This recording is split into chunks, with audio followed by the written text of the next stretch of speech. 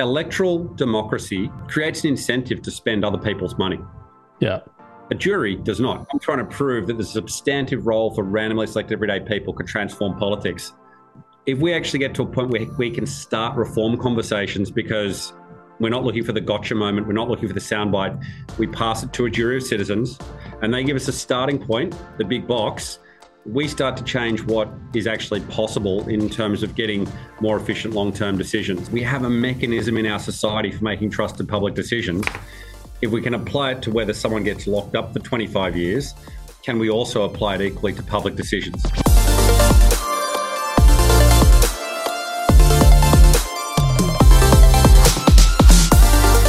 Hello, welcome to an episode of the Discernible Interviews. Very, very excited for this one because I think as we all look around, I was going to say Australia, but really the whole world, there's something broken about our political system. You know, we all like to rag on politicians. They're all in it for themselves. The snouts are in the trough and so on. But if you think of that famous quote, show me the incentives and I'll show you the outcome, right? It's natural. It's like, I understand why politicians do what they do. They barely get started having won an election, then, they got to get ready for the next election. So they're in this constant cycle of pandering to handouts and popularity contests. Well, today, we are exploring this whole issue and a possible solution. Joining me is Iain Walker. Iain Walker is from the New Democracy Foundation. Going to find out a whole lot more about them in this interview. And what I want you to keep in mind throughout this interview is this is not just a thought experiment, a pontification of what needs to be done, which some of my interviews are very fun, but can be a bit of a thought experiment. This is a very practical interview.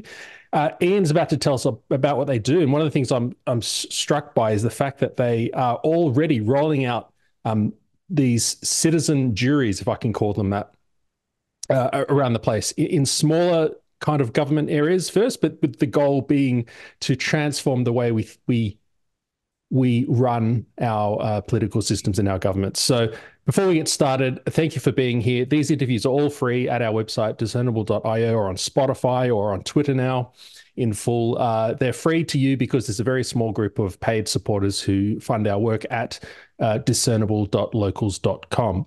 So Iain, I hope that intro is okay off the cuff, but thank you for joining me today. Pleasure. Fabulous intro, Matt. Okay. Should I, that website you've got, what is it? Changepolitics.org? Yep. Changepolitics.org.au. Otherwise you end up at, I think, something owned by 350.org or those folks who have a little bit more of a point of view in politics. Oh, the green kind of agenda? Right. Yeah, so it's a left-aligned body. I think it's a change.org owned website. So that's why I've just got to be a little bit careful on domain. But yeah, newdemocracy.com.au. Think of the temple and the bazaar. That's the Research Foundation side.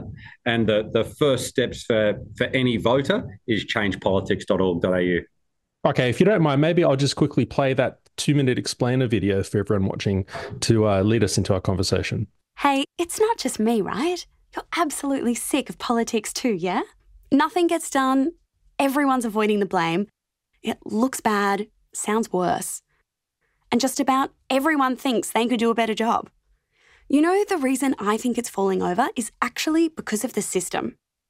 The system has politicians spending all their time playing politics in order to win elections.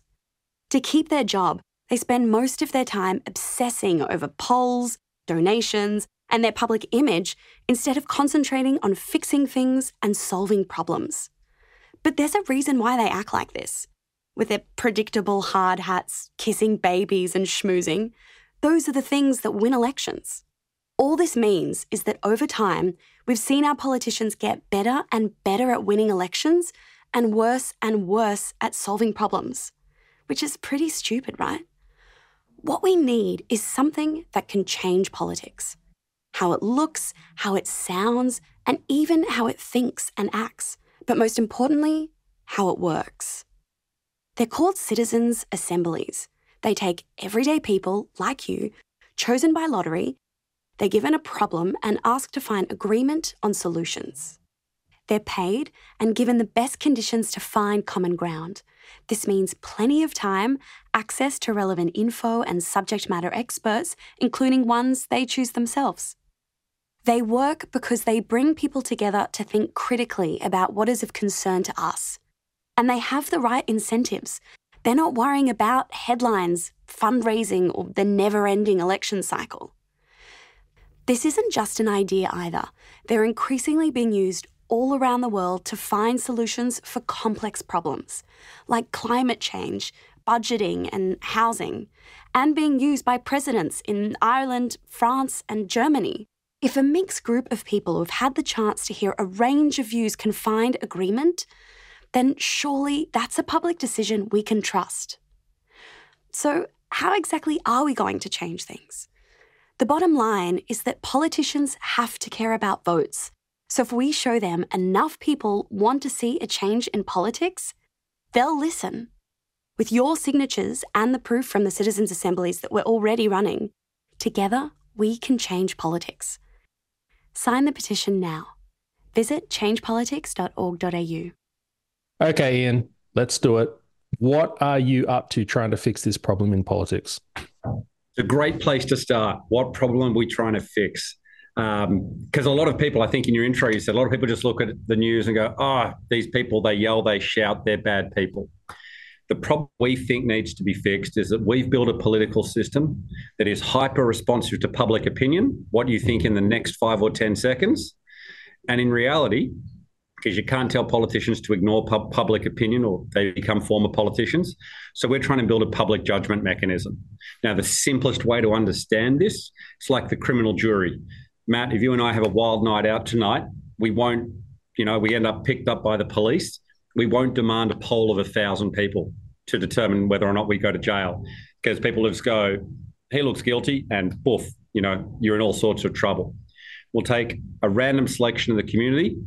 We'll expose them to diverse and contested evidence. We'll give them extended time. We'll give them a clear task.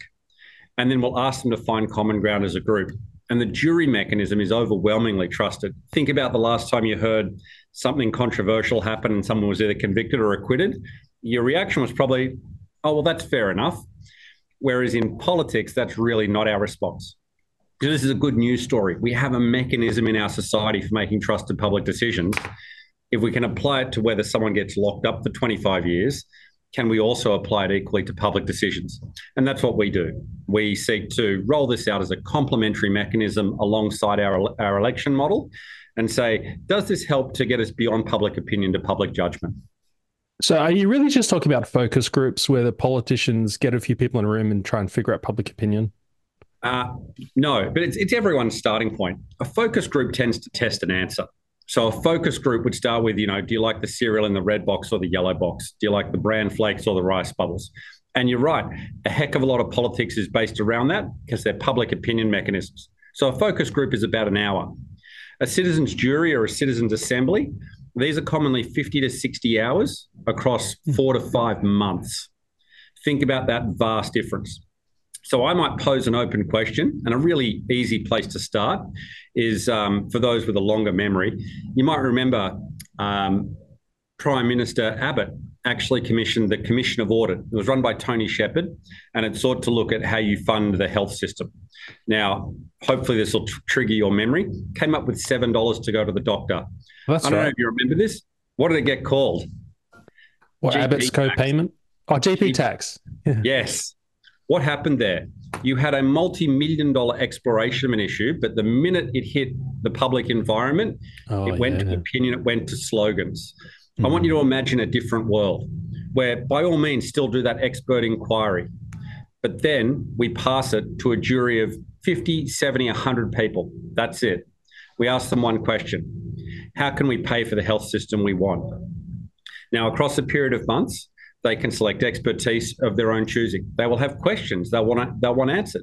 We always ask people to make an informed decision. What do you need to know? Who do you trust to inform you? So source control is a big part of this, so information is not simply pushed. Our contention is if those 100 people, blue collar, white collar, old, young, different levels of wealth, if they can find agreement that the rest of the population would look at it and say, oh, well, that's people like me, that looks fair enough.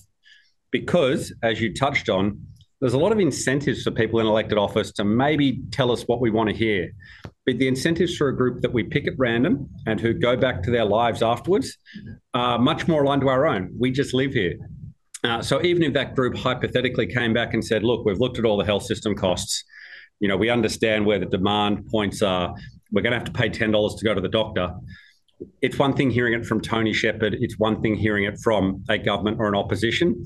When you hear it from your dentist, childcare worker, Uber driver, juggler, that mix of people, I think we're more inclined to trust them.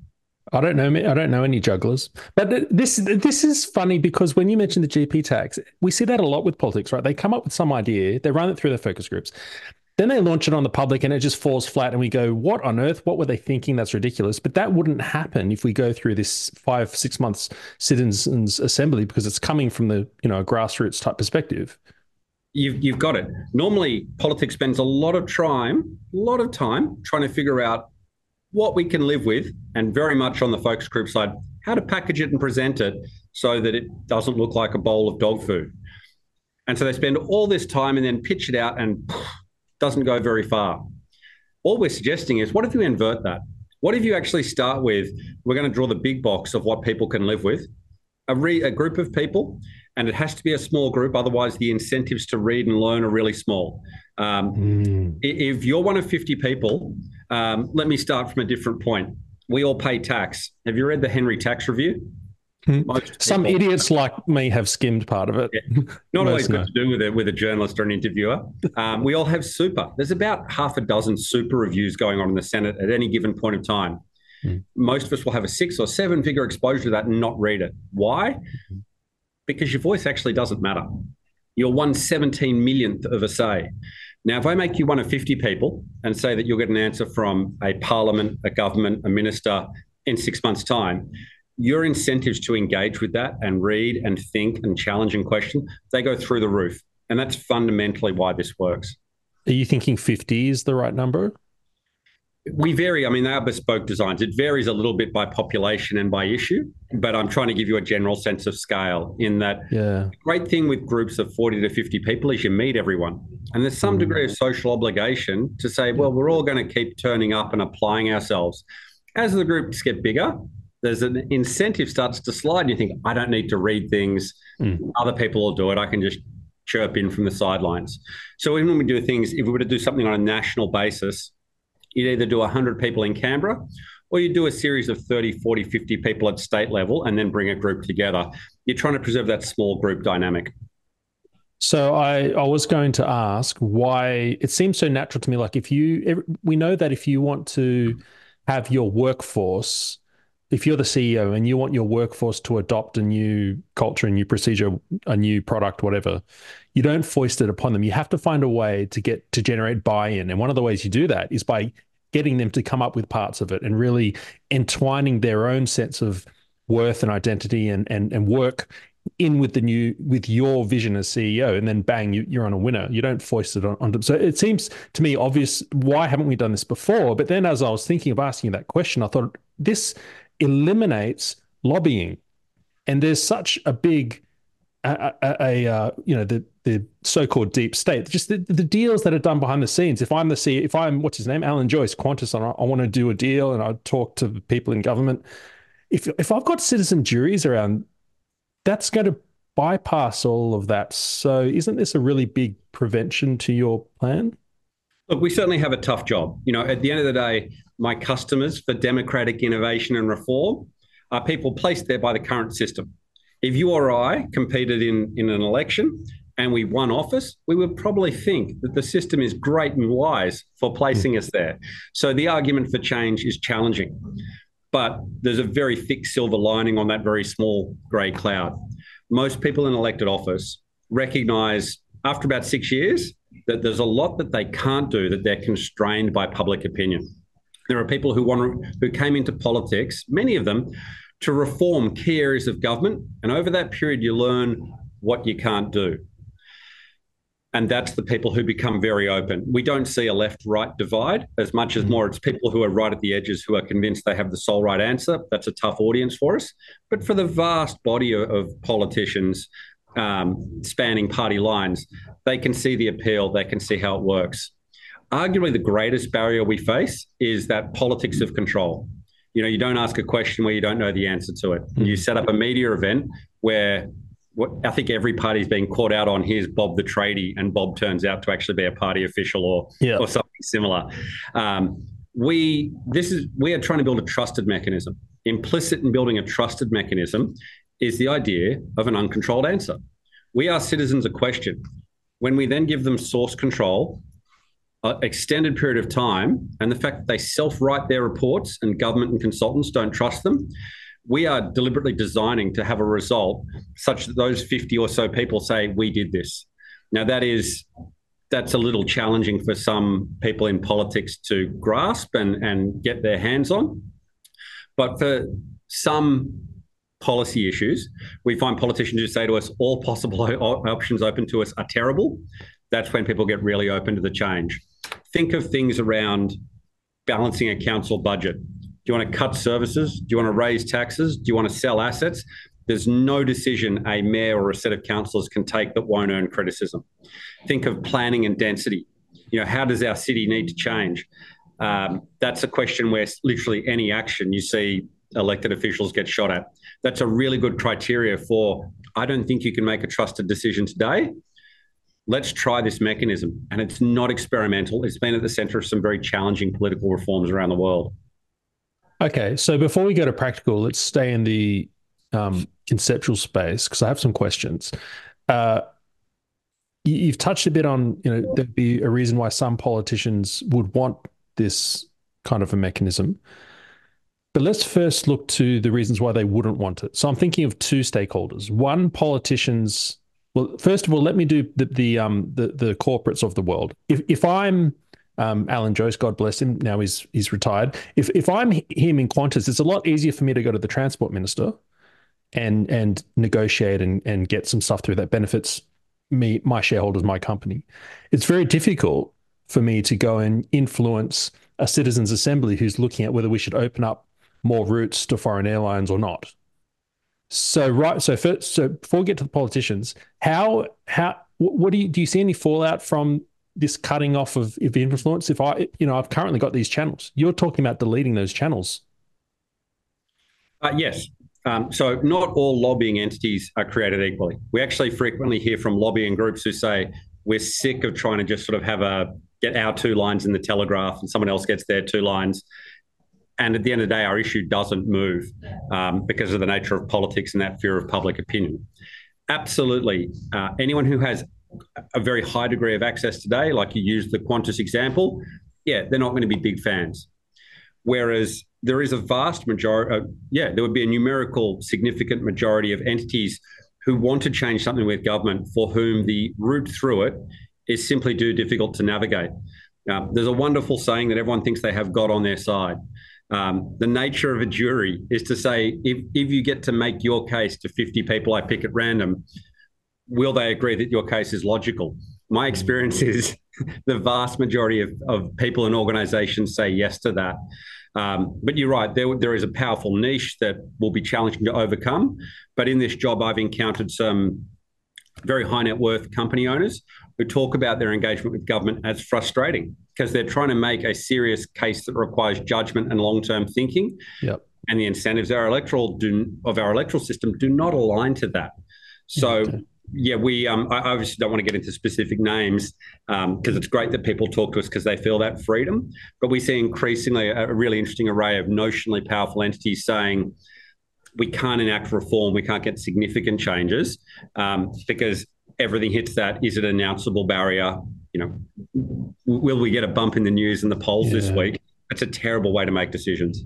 Well, that's encouraging to hear that there are firms out there that are trying to go beyond just kind of a corrupted kind of access greed model. They're actually trying to push what they think is logical reforms and so on. So this would then democratize that and bring meritocracy back. Okay, but if we talk about politicians, so you talk about politicians who might want this model because then they can get the support of the public by, say, difficult decisions. We can have a citizens' assembly endorse it or come up with it. But what about conviction politicians? I'm thinking of the likes of like Daniel Andrews or Tony Abbott, people who seem quite strong-willed in what they want to do, less populist, I would argue. Like it seems like they're not really for turning, whatever their policies are. This model probably wouldn't suit them, right? Because some politicians come into power wanting to make specific changes to how they see Australia or the world. And what you're suggesting is they become more caretakers or the first among equals, a lightning rod rather than setting the tone. They're really just collecting the group tone of the polity. And some of them wouldn't like that. I want to answer your question in a number of different ways. When I first started in this job, way back 2011, when the idea of there's a problem with democracy we need to fix, people just laughed at us. Okay, that was a number of years. And one of our earliest supporters was former New South Wales Premier Nick Greiner. So, of course, having held elected office, I went to see him. And he wouldn't mind me sharing now. I think I've seen him share it in a couple of public forums. But he described his time in Parliament fairly colourfully as, I didn't always love going to Parliament. We have a kind of presidential system. People pick a premier. And he wasn't too concerned with breaking eggs. By his own description, he said, we balanced the budget. We closed some schools. We built freeways. We pushed and got on with things.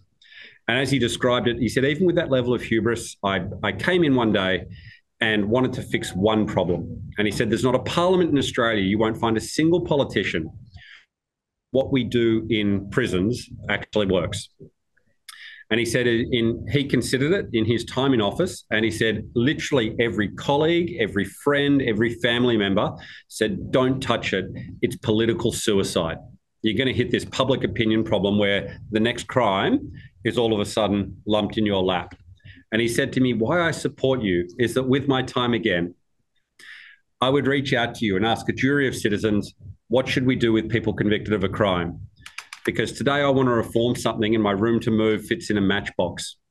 And those people who've considered the recidivism, the costs, the downstream impact, the likelihood of people's children then falling into a life of crime, like a myriad of variables, because you can get immersed in something over that 4 to 5 months, all of a sudden the range of options becomes bigger. So taking your question, I think you can be a conviction politician wanting to reform something and you can push as hard as you want, but you still end up in the matchbox. You still end up massively constrained by public opinion and colleagues. And as long as you're not wedded to one specific answer, or as long as you're willing to defend that answer and make the case substantively, not in sound bites, to a jury of citizens, these are actually empowering for leaders who want to pursue a reform agenda. It's not constraining. One of the things I always look at on the Liberal side of politics is I would say there's a number of their members who would love to look at industrial relations. Now, what happens, I'm saying any time that a coalition MP uses the phrase industrial relations, it takes the media 20 or 30 seconds to say, work choices. There we go. Join the chorus. Imagine a world where a coalition government doesn't start from that point. They simply ask a jury of citizens, what are the protections and freedoms we want at work? You see, it's an open question. It can go in any direction. But I think they sit in the matchbox now, and they'd like to see the big box of where citizens actually strike a balance. Yeah, okay. Let's go to Abbott did this with the plebiscite on gay marriage. Is that what it's called? Was it gay marriage? Was it called same-sex marriage? Marriage equality. Right. Yeah, but he did the plebiscite, right? He called for the plebiscite. Now, this was I thought that was a very good move because then whatever result comes out, the population owns it. It's a bit more democratic than just one of them pushing a line. But I sensed during that war, the political war, that debate, there were some people who were not happy with the plebiscite, the fact that we were going to go and collect a whole bunch of support for same-sex marriage.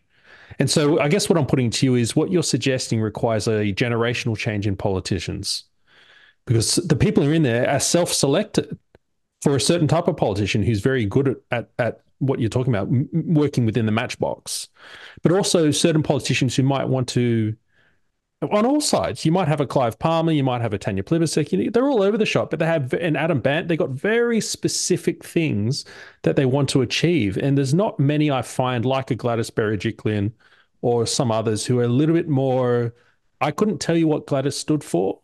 And that's not necessarily a bad thing. I mean that she seemed to be trying to govern, and she had lots of failures, as many do, but she was just trying to do a job. But then there are other politicians you think they're in there very specifically to achieve X, Y, and Z. Yes, so generational change. What you're suggesting is going to take a while. And they may be in there to achieve X, Y, and Z, and I would gently nudge you and say, and are they achieving it? I would suggest that, you often hear a reform story told, and two things always come up. And I can see you reaching for examples. Hopefully, I'll land on the two that have just popped into your mind. People will talk about, but we got the GST election in 1998 under Howard. That is a major transformational tax reform. And we did get the floating of the dollar and the superannuation system under Keating as treasurer in the late 80s to early 90s. And they are great examples of political leadership by conviction on each side of politics. However, that's a 26-year interval. So, getting one reform every 26 years is not a great advertisement for pure conviction politics. All we're really suggesting is there's room for both, that these can coexist. And we're not talking about a massive financial overhead on our system.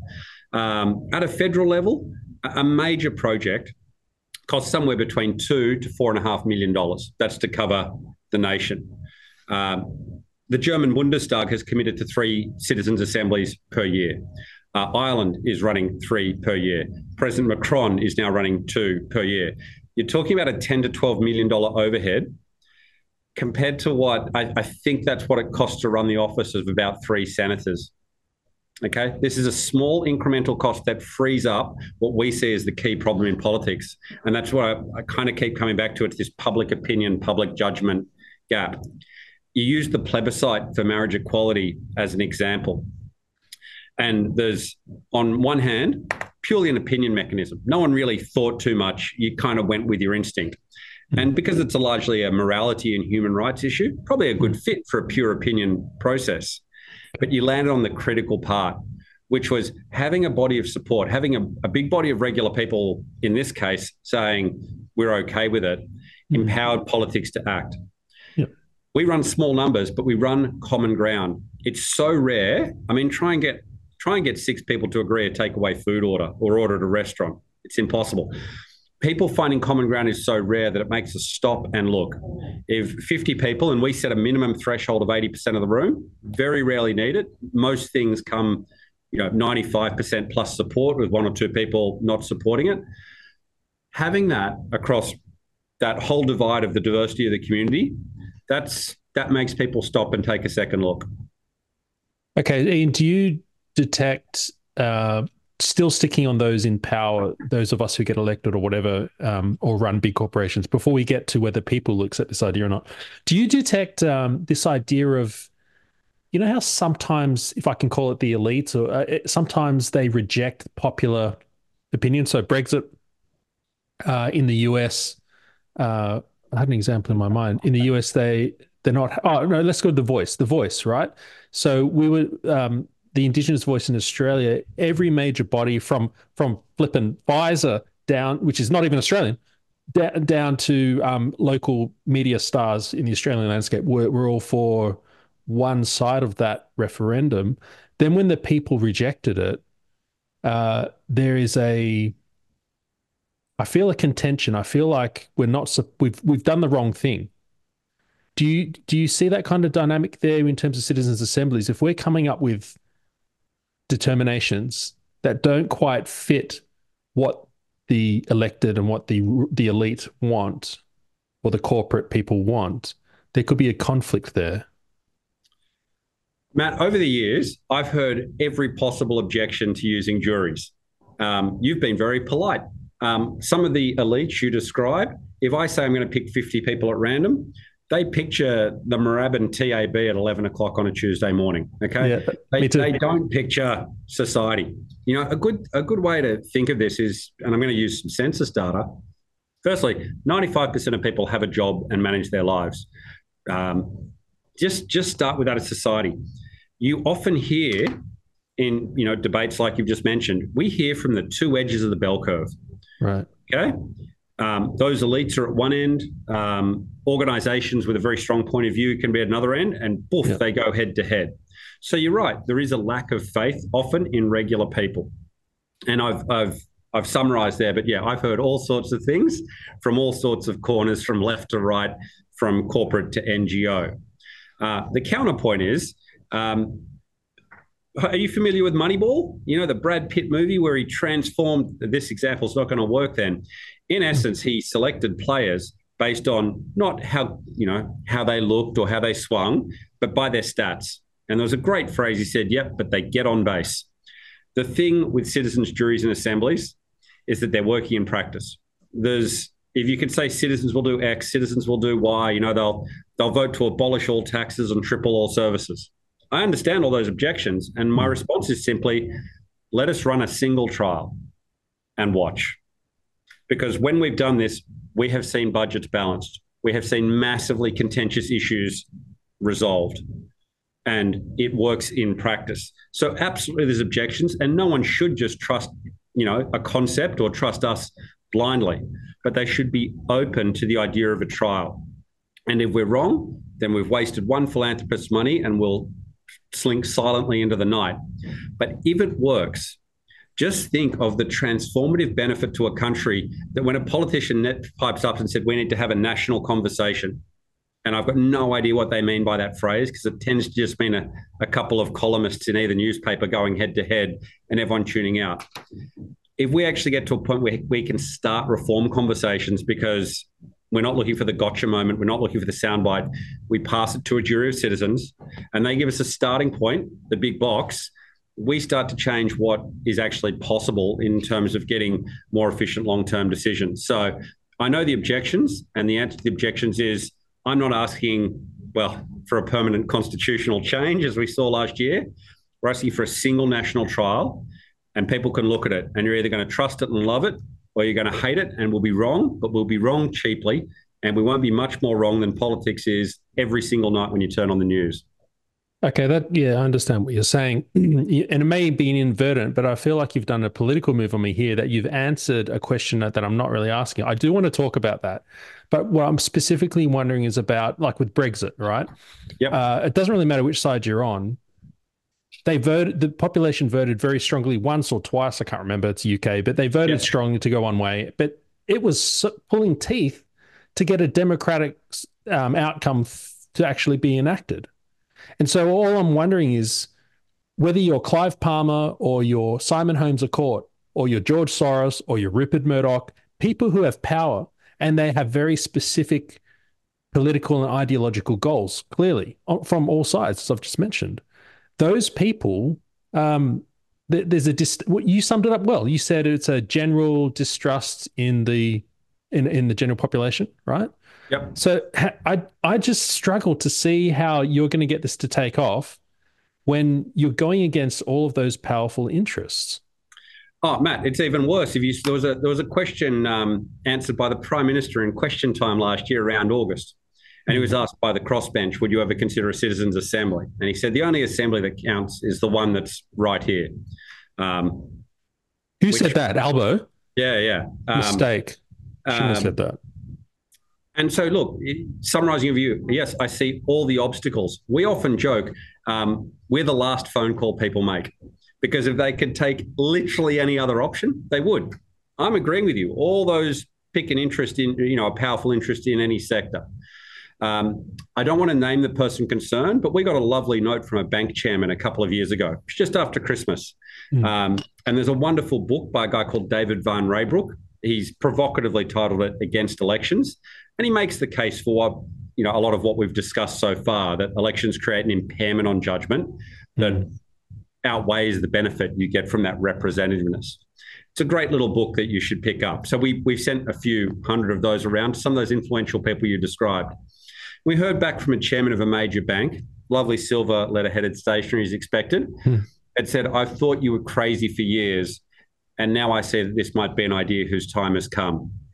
Think about, and I'm going to pick an example, the major banks, massively powerful entities. So hopefully go to the core of your question, and I won't get suggested I'm being politically evasive like before. Think of those major banks when you have a banking royal commission. Banks are a free hit politically. If you're a politician, you're lagging a bit, let's kick a bank. It's easy stuff, and it responds well to public opinion. If you've got a home loan, you probably don't love your bank. But there's a gap between opinion and judgment. Imagine a world where the banks actually start to realize, hang on, we're going to get a better hearing from a jury than we are from a political class. Yes, we're contributing money and we should be buying some friends out of that. But when push comes to shove, they still kick us and bite us because there's votes in it. Yeah. Imagine we start to say, what is a fair balance of banking regulation?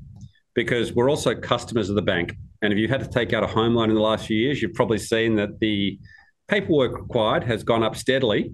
So you start to get much more balance. So, yeah, I think you'll increasingly see entities that look like they have total power and access become increasingly open to this idea, at least enough to support a trial. And if you want to be cynical, they might support a trial in someone else's industry. We'll take it because we just want to show that this can do something transformational.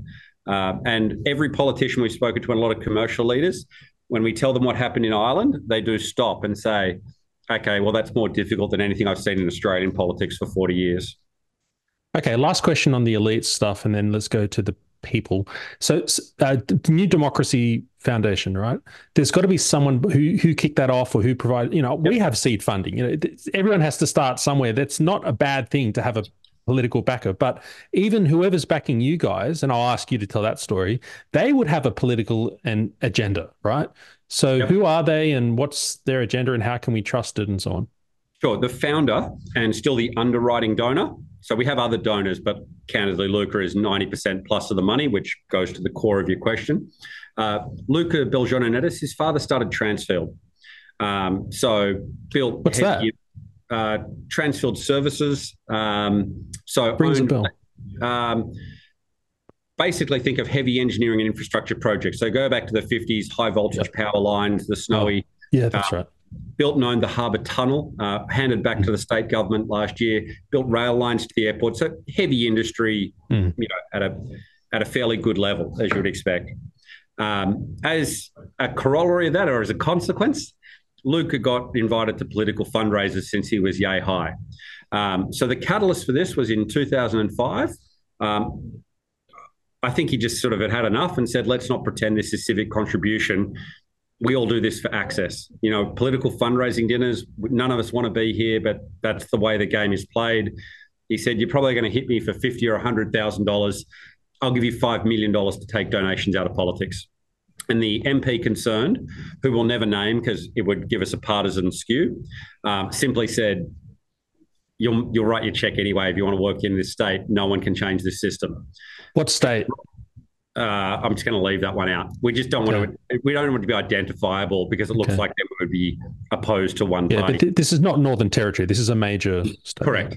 Yeah. So with that, Luca contacted the University of Sydney and said, "Who do I donate to that gets donations out of politics?" He went through to the School of Government, not the Vice Chancellor's office, hitting him up for a library, and they said, "Read these 5 books. Come back when you know something." And those 5 books were on juries, Athenian democracy, and the like.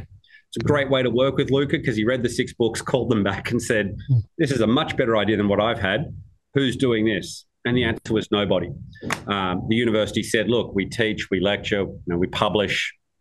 But if you want to do this kind of advocacy where you're doing political advocacy plus design and operations, it's going to cost $3-4 million before you start. And he said, all right. So Luca, I would say I don't think he's voted in 30 years. He always cites a lovely piece of graffiti he saw at Bondi Beach once. It said, don't vote. It only encourages them. That's awesome. And yeah, I think one of the ways we're able to traverse people in politics is that he is known largely as an arts donor. He is not active commercially. He's at that wonderful retirement age where money is invested in funds. He doesn't have strong political views other than if we can solve this problem, what a great philanthropic thing to have done. Because he denies this, I should emphasize, but every time an election is called, he simply leaves the country for 2 months. He just doesn't want to sit through it. So I understand there's some people who are very passionate about politics. Our funder just says, I'm off to Venice. Tell me when it's over. I like this guy. Yeah. And so that's his That's his motivation as a funder. And my first day in the job, he did say to me, and I'm aware of your audience might be a little more elite, but he just gave me the brief. And he said, there's 20 people in the country who can afford to do what we're about to do, and 18 of them are pricks. So let's go. We're not going to worry with donation reform, whether it's $500 or $1,000, okay? It doesn't make any difference. We are going for a moonshot transformative reform. And you're right, we're going to get a lot of doors slammed in our face along the way. But if we're right, it makes a tremendous impact. So I think your question went to where's the money come from? Hopefully that gives you a feel for it. Yeah, it sounds cool. Okay, so Transfield inheritor person and pretty non-political, and he's got bitten by the Athenian democracy bug. When you said 18, he said 18 out of 20 are pricks. So he's one, number 19. Who's the 20th that's not a prick? I think it was just a shorthand. It's a conversational element. I'm getting... What is it? I'm getting more relaxed about saying it on things that are recorded. He doesn't love it, but it was a great first day in the job. And it was, if you think about how a board operates, I have the academic he spoke to, Lynn Carson at University of Sydney, is kind of like model purity. Kathy Jones, who worked in communications and advocacy with government, is my real politic brain. And Luca keeps us focused on the big goal so you don't get lost in the weeds. The goal is to enact a transformative reform. Ireland's done it. Germany's done it. The path is set. It's working in places that are trying it. And we just need to get in front of enough politicians to say, show us something hard, let us run it once and decide for yourselves if this makes politics better. So these places where you talk about where it's already implemented, like in Ireland, you're talking about around the edges or a little kind of, like you mentioned, France, is it Prime Minister? President of France? Yeah. So what kind of, what's your biggest win? How high have you got these citizens' assemblies to be into politics around the world? So I'm going to start with the Irish example because it's the best one. In Ireland, you had a right-aligned government, Fine Gael, who hit a political problem in that, you know how news stories bubble up out of nowhere? The story that started to come up was the number of women in Ireland who were travelling to London for an abortion procedure and dying. Now, think of this in terms of political difficulty, whether you're at the left of the left-wing party or the right of a right-wing party. You are a right-to-line government that needs to have some kind of abortion law reform with a right to life in the Constitution, and the church playing a major NGO role, more than we can probably consider in this country. Whatever you may think of the issue, the political degree of difficulty is an 11. Yes. Now, how would this debate normally go? And you referenced The Voice. Normally, you get your bell curve of views, and the two groups at the edges go head to head. Standard playbook, you take the worst argument of the other side and hit it repeatedly. So in the context of abortion law, excuse me, those who wanted to change the law essentially said the no case will wants to stop sexual assault victims having a termination and make them have a baby as a product of a sexual assault. Those on the other side point back and said this can lead to gender selection. Like you go to those really polarizing, shocking examples. Yep. What the government did was commission a citizen assembly of 100 people. And they said, does this need to change? When they came out, they essentially came out, and I'm shorthanding this, with 6 scenarios where they were happy for abortion to be legalised, 3 scenarios where they were not. So the government was able to say, we are going to have a referendum on this, and in the event that it passes, the law will broadly follow the list agreed by this group. Now, what you've done is take away the extreme nature of campaigning and add nuance. And our political system is not fabulous at nuance today. Now, I'm going to give you the referendum result. It doesn't imply that there's a right answer and a wrong answer. Okay, this is as per The Voice, as per nuclear power, as per tax rates. There's no right answer. There's an answer where the community looks at it and says, that's fair enough. You can tax at 5% or 90%. And if the bulk of your community goes, yep, I like this is working for me, then it's a great democratic decision. It was interesting in the Irish case, that referendum passed 67-33. Towards what side? Towards legalisation. Legalising abortion, right. Correct. Yeah. Now, the only reason I reference it is that is an unusual referendum figure. That is not the kind of numbers one would normally see.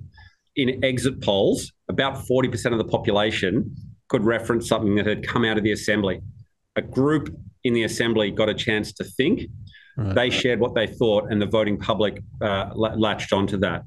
Equally, just to give you one more example, we went to City of Melbourne some years ago, and we got a fabulous brief. The council was overspent on a 10-year basis by $1.22 billion. Surprise. And we asked people essentially, how can we live within our means? Yep. And they came up with a range of measures, and I'd use the shorthand, there's something for everybody to hate. Yes. They voted, they noted that rates hadn't moved for 12 years and said, you've got to move at least CPI or you're digging yourself a hole. Yep. Equally, they looked at services they did not value. They looked at assets, specifically city buildings, where they were like, why have you got buildings that you don't use in a CBD? These can be sold. There was a great quote by Stephen Mayne. And remember, Stephen Mayne, shareholder activist, used to work for Premier Kennett. And he said, it's not that we couldn't solve this problem ourselves, it's that we couldn't even discuss it. I think that's a really good snapshot of there are issues where politics today can't even discuss them. Let's just find where a random group actually lands and use that as a starting point. The city subsequently acted. They didn't act on all their recommendations, but they acted on about $790 million worth of the recommendations.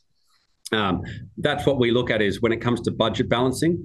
I remember telling that story in Canberra, and Mal Brough was one in a briefing group who'd said, thankfully that kind of spending would never happen here. And a very cross-party group just all laughed their heads off, which is terrifying given that we all live here.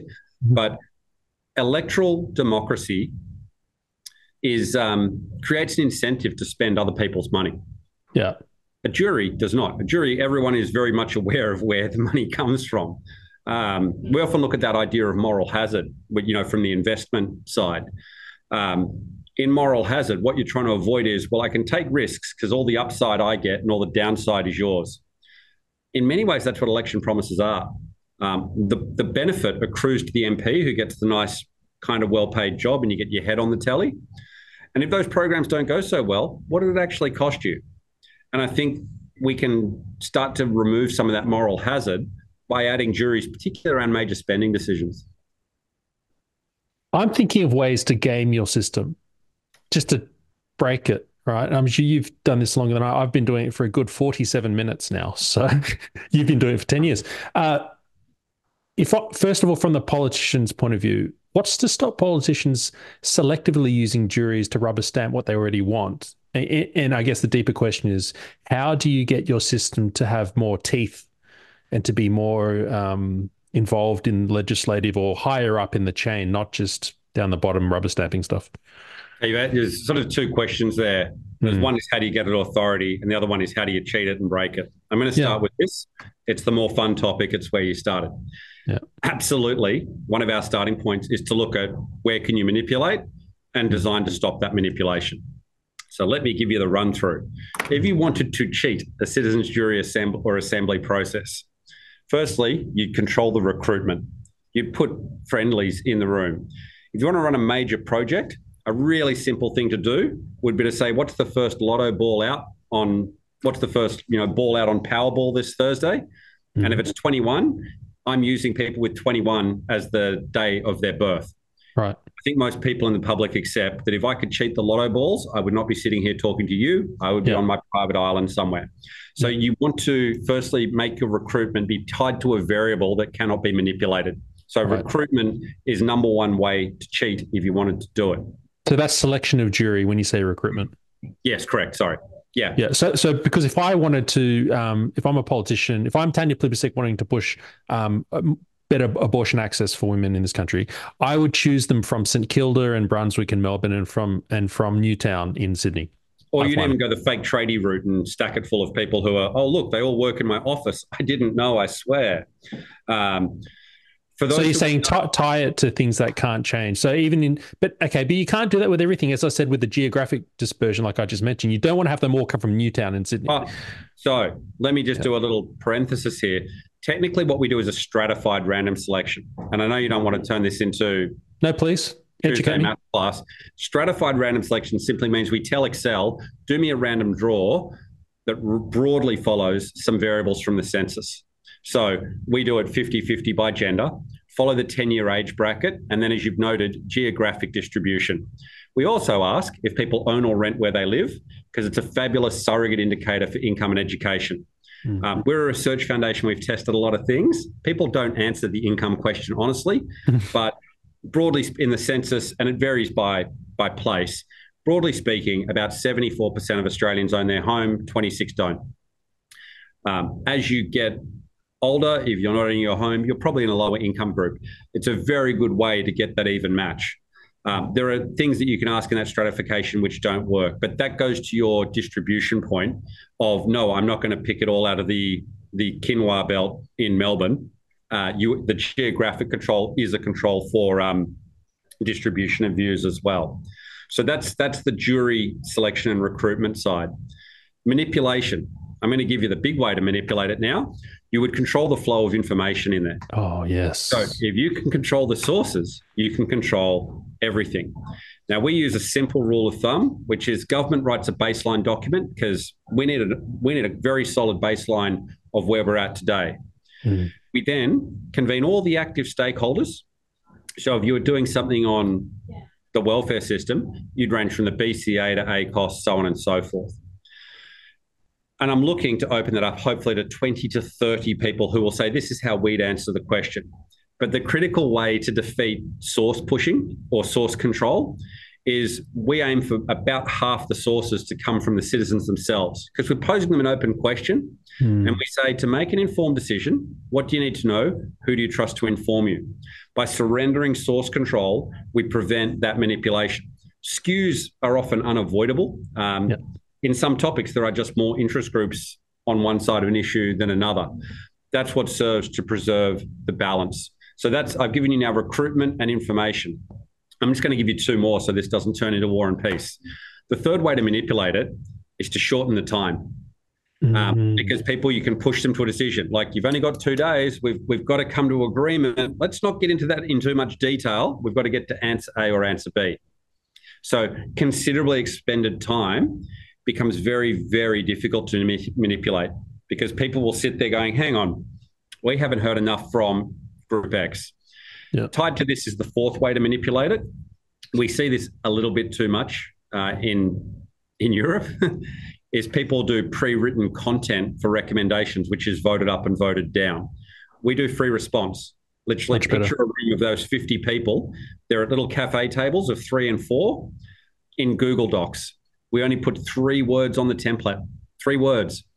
Recommendation. What is it you're saying? Reasoning. Just conversationally tell me your logic. Evidence.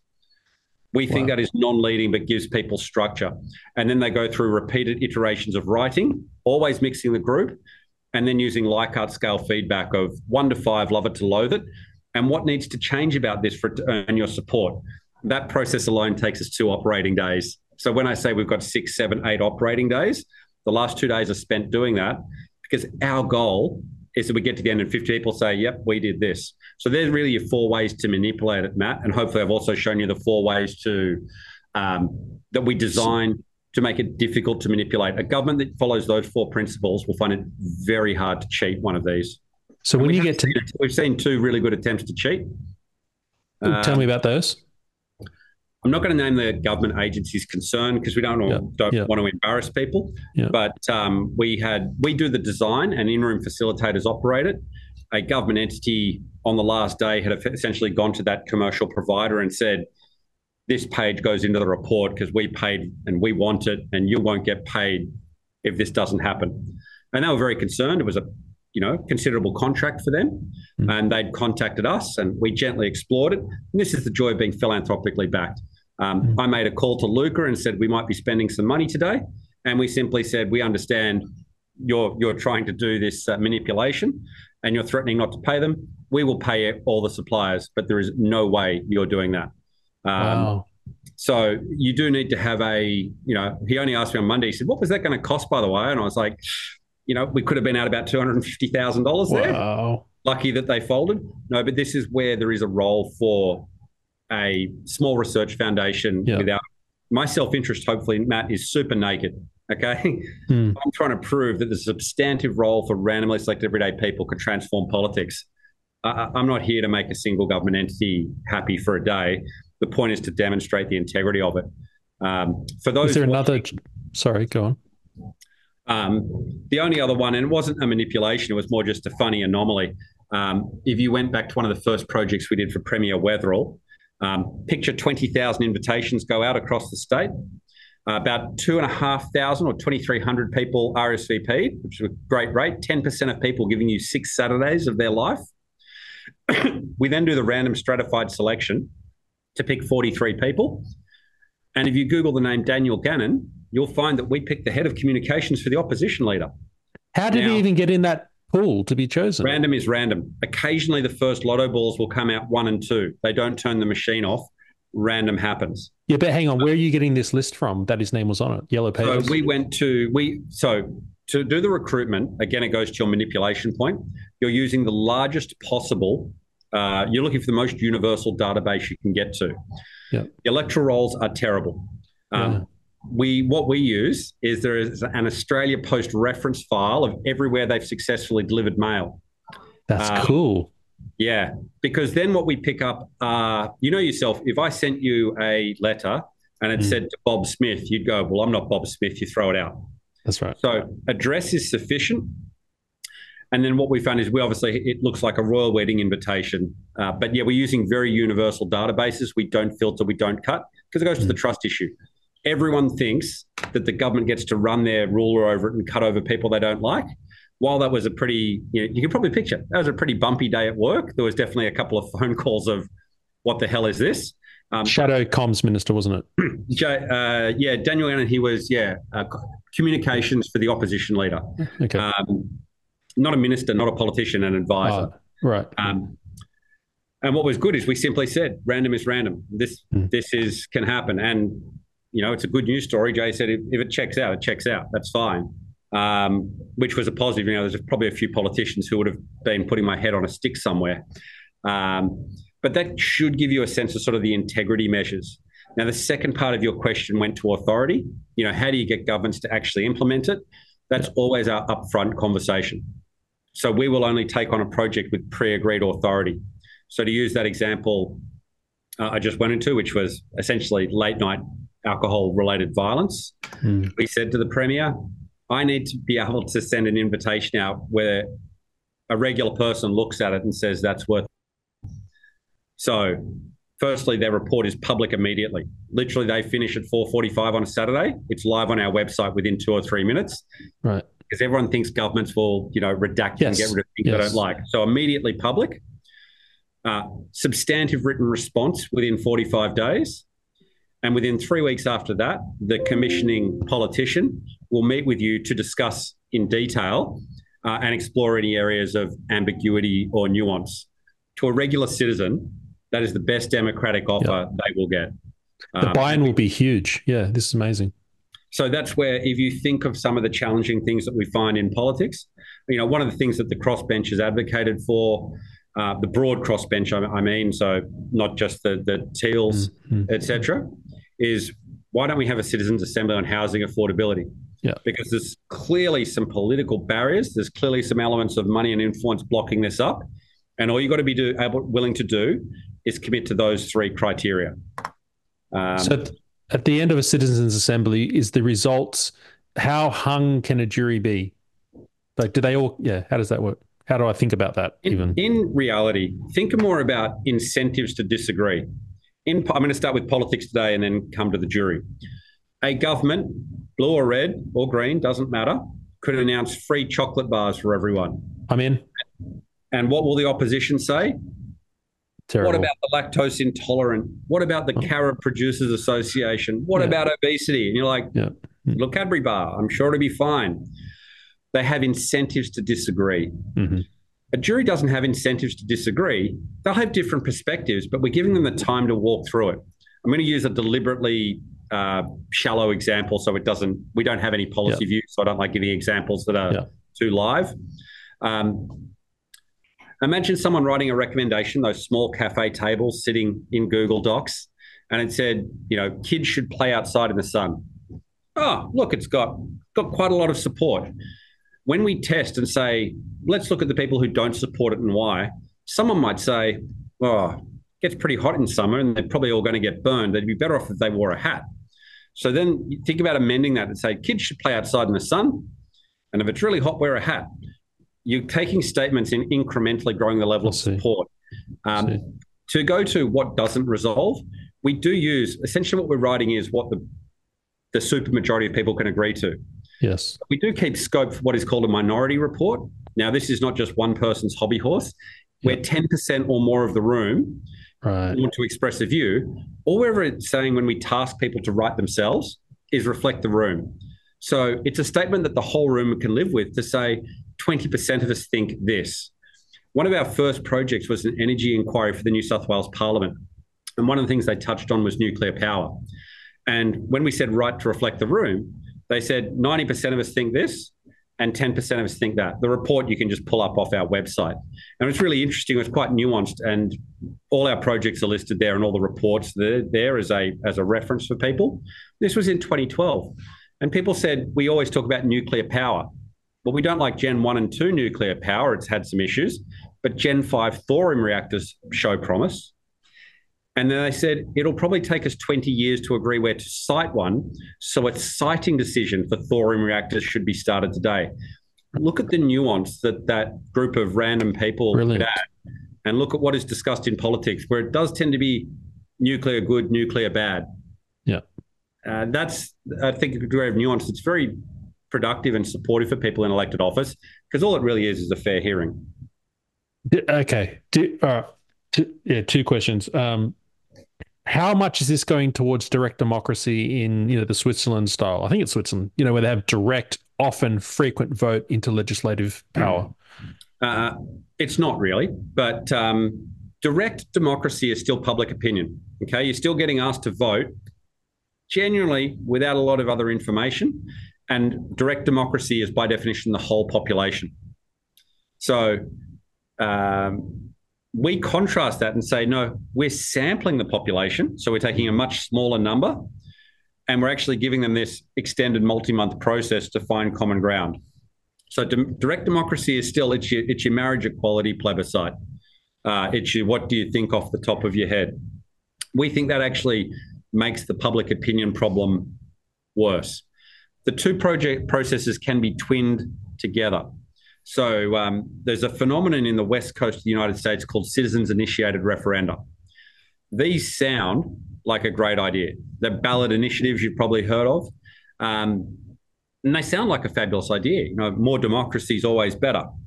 In practice, they're a disastrous idea. To get your ballot initiative up, you need a couple of million signatures. So you'd probably need a professional organising group, which means you probably need several $1 million, which probably means this system is going to get gamed. What they did in Oregon was starting to realise that any kind of ballot initiative could be framed in a way that was supportive. So I'm going to give you an absolute shorthand here. A body, and I think it was the teachers went first, said education is really important. 20% of the budget should always go for education. So your direct model, people got that on the piece of paper and went, sounds pretty good, tick. Start to fast forward, the police realised this was a pretty good idea and went, well, law and order is pretty important. Should always be 20% of the budget. Yeah. Fast forward, and people went, oh, that looks pretty good, ticked it off. You see in the direct one, you're not considering trade-offs and consequences. You're getting a single proposition. Eventually, the Oregon legislature found themselves tied in knots because they pre-spent their entire budget through these initiatives that have been driven by organised interests trying to essentially put a pretty innocuous sounding thing that served their longer interests. In Oregon, they ran a multi-year program where when there's a ballot initiative, 24 people are picked to write a 1 to 2 page informational. Simply, what do we all need to know before we vote on this? It's a different format to what we operate, but to give you a sense, all of a sudden you're getting 1 to 2 pages of information of, look, 16 of us thought it was pretty good, and then we considered these 3 points. 4 of us were very concerned by this topic, and we learned these 3 points. Again, it's written by folks like you. It's 2 pages. You're inclined to read it. So that's the direct side.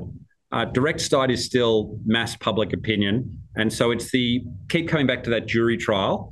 I wouldn't want to give millions of people a vote on whether or not I go to jail. Yeah.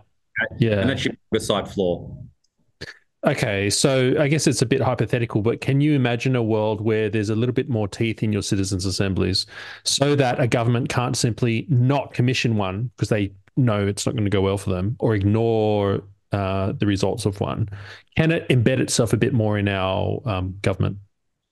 Oh, it can bet itself a lot more. We started out as a leader. We had a lot of state premiers, Premier O'Farrell, Premier Weddell, I've mentioned, commissioned projects. We've found federal projects obviously difficult to secure. And the killer here in Australia is I have a slow methodology and we have 3-year federal terms. Oh, and no. So your biggest barrier, you mentioned politicians before, my absolute nightmare killer barrier is that if you weigh it up, I have about a 10-month methodology, Matt. So 4 months to plan, 6 months to execute. In a 3-year federal term, you're doing the sums ahead of me, aren't you? Rule of thumb in politics, you don't want anything new landing within 12, increasingly 15 months before an election. Yeah. Trying to get into people in that 3 to 4 months after the election. So now we've evaporated 16 to 20 months out of a 36-month term, and I need to insert a 10-month method inside that. So you are trying to prepare with governments and get ahead. But, and again, I shouldn't keep dropping his name, but it was Nick Greiner who warned me in the first month, and he said, everyone's a reformer in opposition. Yes. So we do end up drawing out quite a lot of work for alternate governments, and then it switches and things are a little different. And that's just the price to play and why you need to be philanthropically backed, because we just need to keep turning up. Yeah, okay. That's sad. I mean, that's one thing I support Albo on strongly. I think he said he wants to have 4-year term limits. But that may be a headline I read. I did not look deeply into it. And thus the problem of why we are where we are today. Iain, just in closing, I mean, you've kindly accepted to come and chat here, but I don't know, I was going to say we're pretty small, a couple 100,000 people pretty small in the social media world across platforms. But obviously there's a few people there listening. So you've decided to come on here and talk to them. But it sounds to me like your problem is not really with the people. It sounds like you can convince them pretty well. It's with the politicians. So I'm just wondering, thank you for being here, but I'm wondering why you're here and how we can help. Like, what would you tell the people listening? Thank you. That's the best closing entree to an interview I've ever had. Politicians care about large numbers. Okay? It's the only thing they care about. What people can do who are watching, you very kindly referenced the Change Politics website at the outset, changepolitics.org.au. What we need is to people to turn up and watch the video and hopefully sign onto a mailing list. Do you know why GetUp gets listened to? Because GetUp have 1 million email addresses. Now, in reality, I think they've got about 14,000 people contribute $20 or so. Yeah. But people in elected office see that million headline number. We think democratic reform will get a kick along.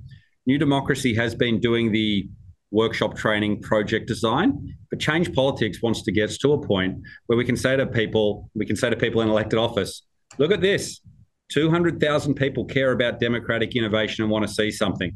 Anytime you can put a number like that, it makes a difference. So it's a mailing list. Care enough, even just watch a YouTube video.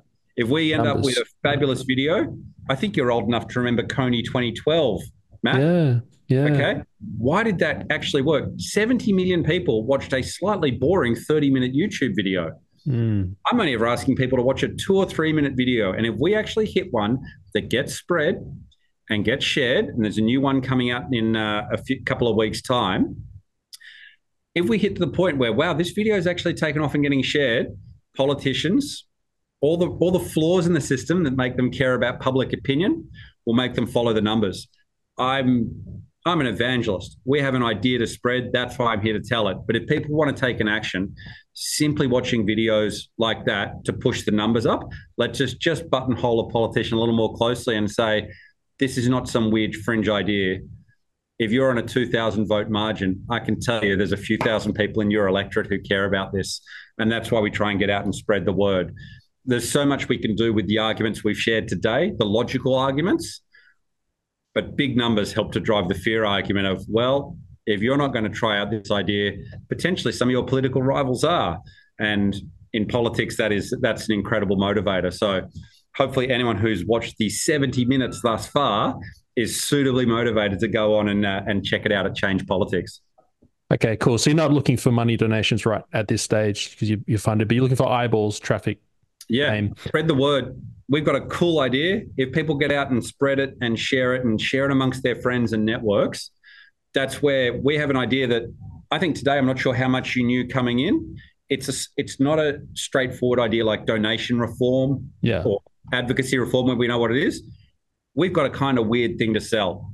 And the analogy I'd love to use to close out, when Sony launched the Walkman, and I think you're too young for this, but Sony... I've had a Walkman. How dare you?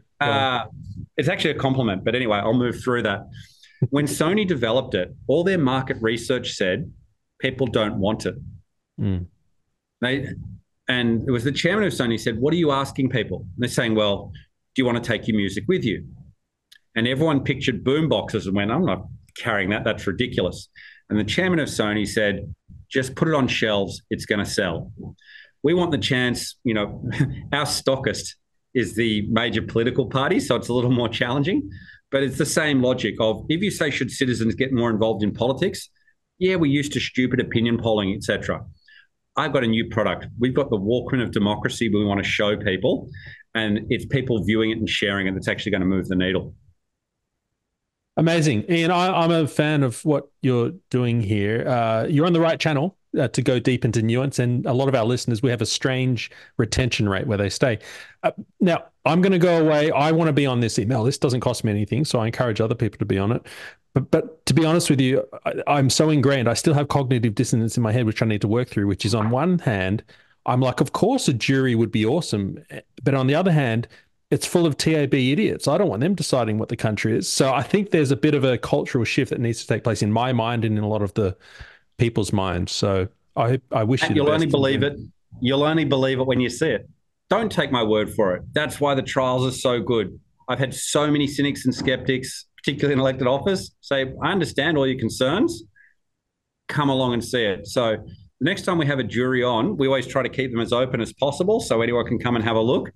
I'll drop you a note, but hopefully with the reach of your of this show as well, we'll get more people saying, okay, we'll commission a larger pilot, maybe at federal level, and that way everyone can see it. I don't want people to take me on faith.